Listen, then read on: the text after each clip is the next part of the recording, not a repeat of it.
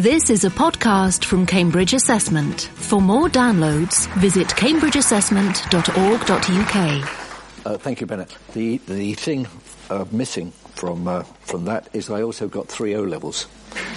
And it is, for me, a very powerful distinction that 44 universities around the world have chosen to give me an honour degree, but I only actually managed to scrape for myself 3 O-levels. And in no sense, that was where I landed in the world of education. In 1997, I was asked by David Blunkett to join the Department of Education as a little wild card. I'd left the film industry.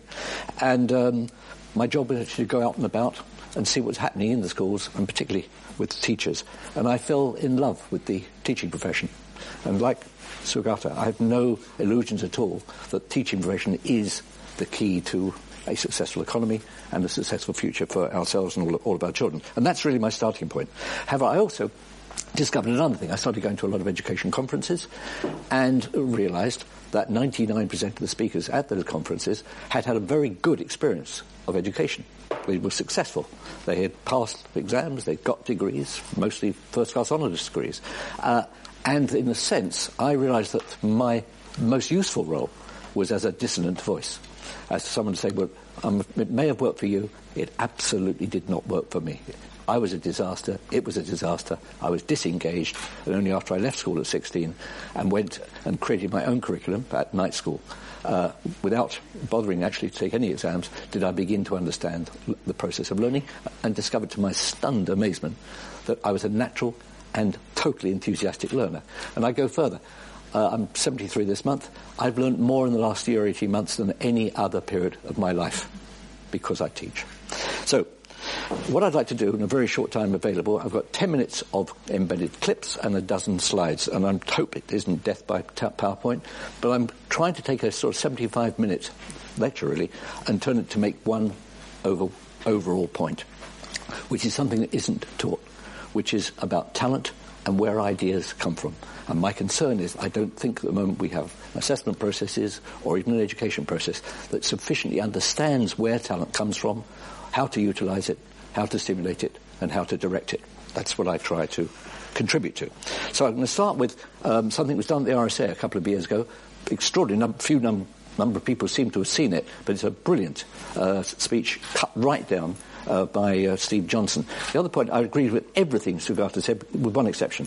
He mentioned that he doesn't use YouTube. I use YouTube an enormous amount, except that I download it, chop it up, and use it for my own purposes and in my own teaching. So I am an avid YouTube pirate, if you like, but also utilizer. Here we go.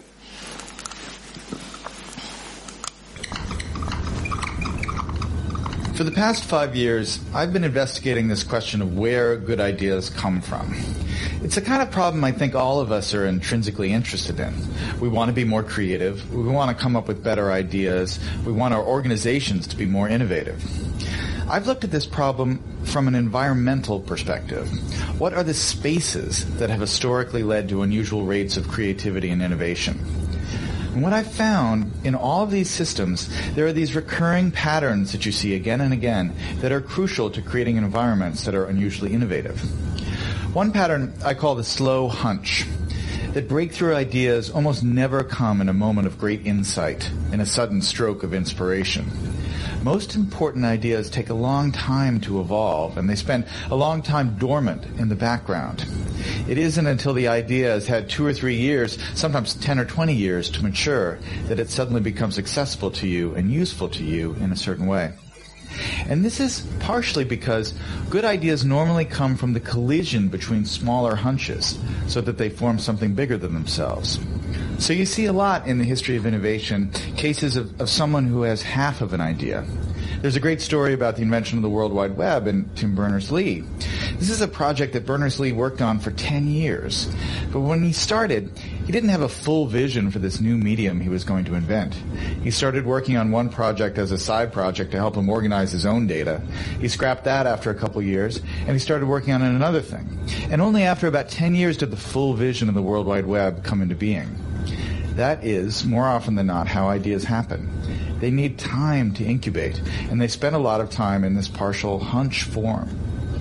The other thing that's important when you think about ideas this way is that when ideas take form in this hunch state, they need to collide with other hunches. Oftentimes, the thing that turns a hunch into a real breakthrough is another hunch that's lurking in somebody else's mind. And you have to figure out a way to create systems that allow those hunches to come together and turn into something bigger than the sum of their parts. That's why, for instance, the coffee house in the Age of the Enlightenment or the Parisian salons of modernism were such engines of creativity, because they created a space where ideas could mingle and swap and create new forms. When you look at the problem of innovation from this perspective, it sheds a lot of important light on the debate we've been having recently about what the internet is doing to our brains. Are we getting overwhelmed with an always connected, multitasking lifestyle? And is that going to lead to less sophisticated thoughts as we move away from the slower, deeper, contemplative state of reading, for instance? Obviously, I'm a big fan of reading.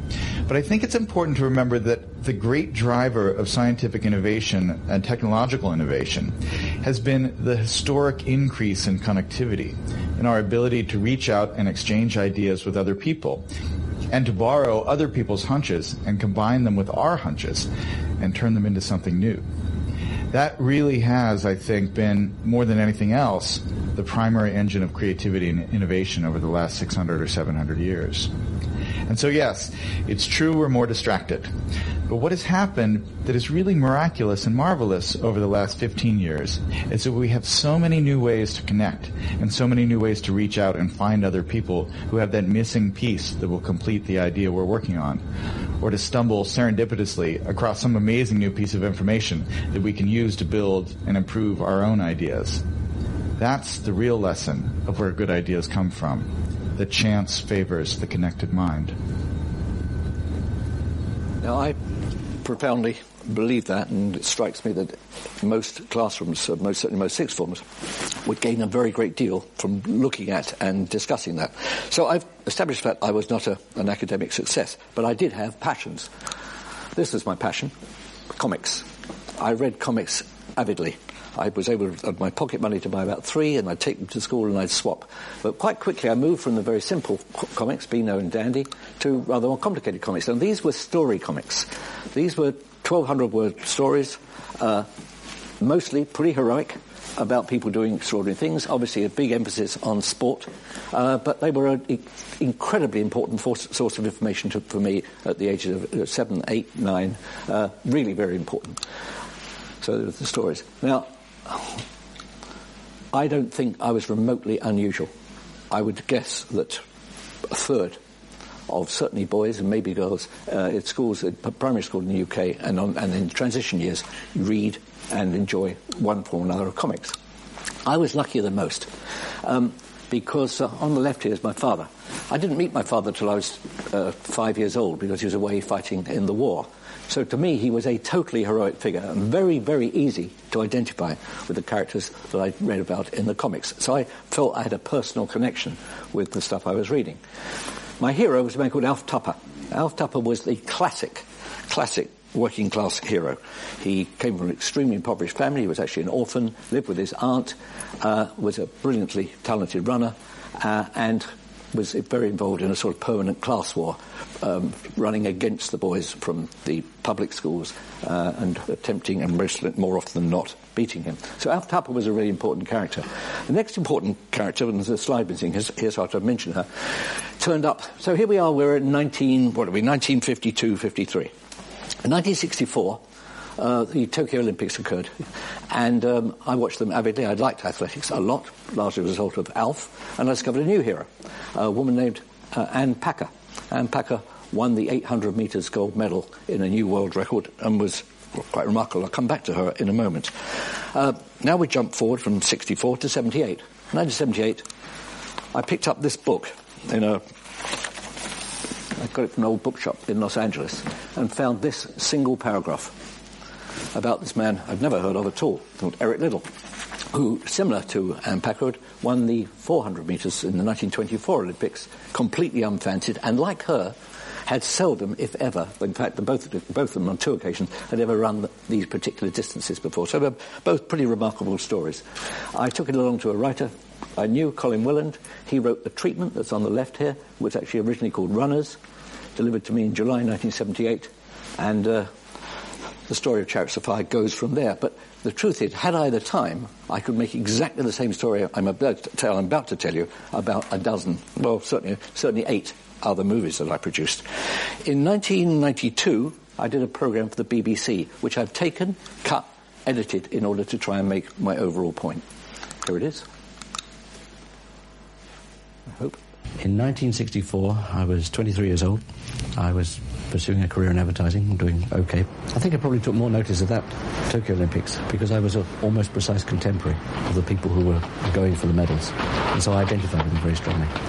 And probably because she was particularly pretty, I identified with Anne Packer. And the delight that I shared with her, I think she was pretty delighted, at her winning the 800 metres during that Tokyo Olympics, was something I'll never forget. I think it was one of the great moments of my entire sport watching career. I believe God made me for a purpose. But he also made me fast. And when I run, I feel his pleasure.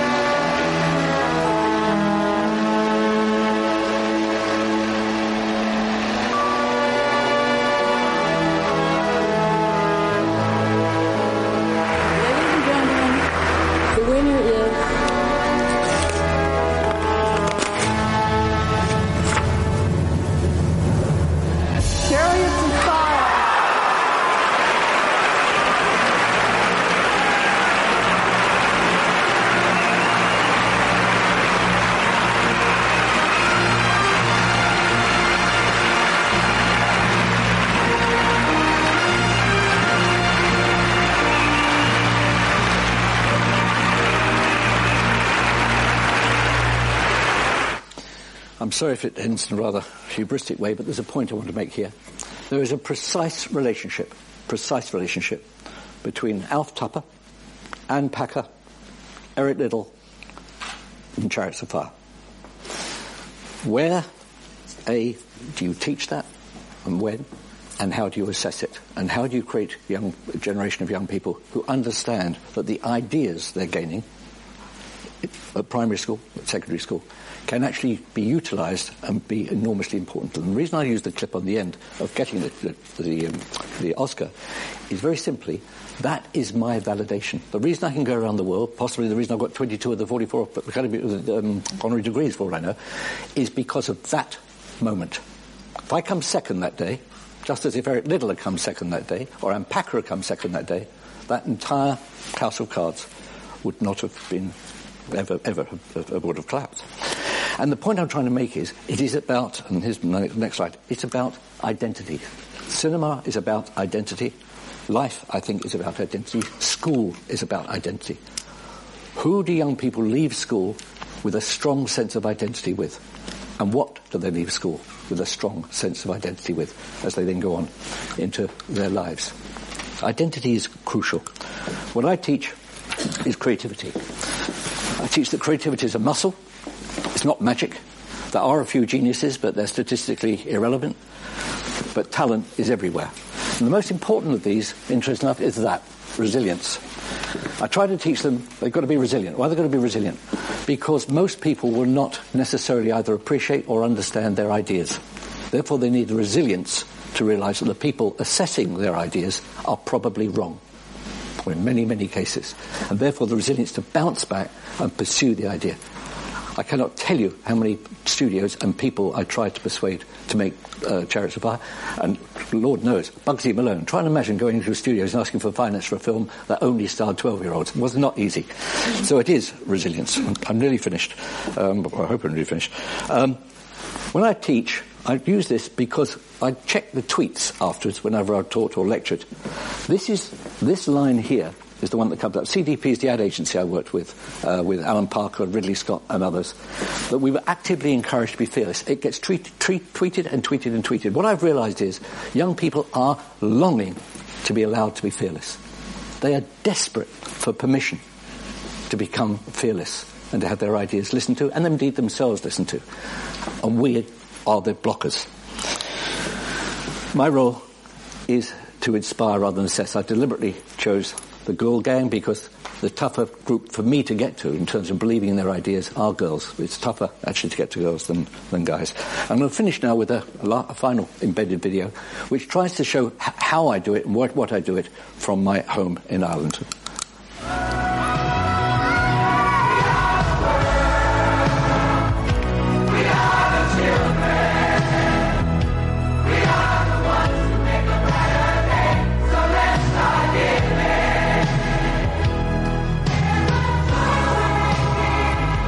So, this is where I work from, each or most Mondays and Fridays, doing seminars to universities, at the moment in 4 universities around the world, next year 6. And I think they're working. The evaluations we're getting back are remarkable. These are roughly 2-hour seminars, streaming video. I keep my notes on my iPad, and they scroll up as I'm working. It works. And one of the most interesting things that came back from the evaluations recently was that the students felt that they were part of 21st century learning. That was very important to them. They felt they were participating in 21st century learning, which, frankly, is precisely the experience we were trying to aim at.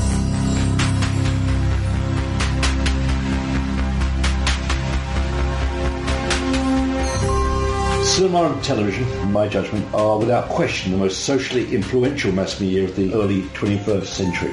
Over the next 10 sessions, I'm going to try and take you through not just my own career, but the films that influenced me, and I think the films that allowed me to make the choices I make. This is an interview from 25 years ago with Bill Moyers for PBS. The creative community is supposed to be the group who are pushing, using their strengths, using their power, using their talents to push against what is into what may be. Now let's interrogate that a bit, and I'd really like to hear from you. Hello, David. Hi, David. Hi, David. Hi, David. My question relates to how you worked with the key creatives during the process of filming. On the set, be there at the beginning, be there at the end, and be there when you need it. Is there still a hunger or an appetite for the mission-type films in today's movie-going audience? What those films were, I would argue, was a salve.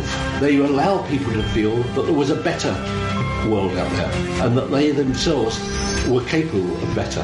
And I think that is the role of filmmakers. Politicians, by definition, can never be part of moving society forward because they're always trying to catch up with where society is. Our job, your job, is to move society forward. The film is yours. It's yours, it's the writers, it's the directors. It has to come from within you. If it doesn't, it's empty and it's a product. Everything is about the choices you make. Everything. Not just the people you work with, the themes you choose, the way in which you conduct your life, the things that are important to you, the way you use your time. It is all about choices. Our job is to be difficult because despite everything I've just said to you, I actually think cinema can represent hope. But it only will represent hope if you believe it, and if you believe the medium's powerful enough to deliver that. So I would have thought for an overall a title for the whole series of seminars, the Cinema of Hope would be something that I'd be very, very comfortable with.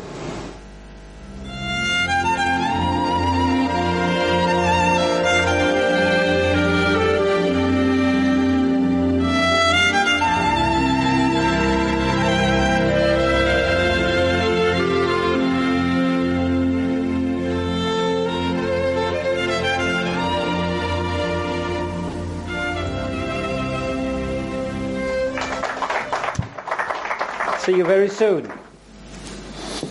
And on that classic ending, thank you very much, Lord Puttnam.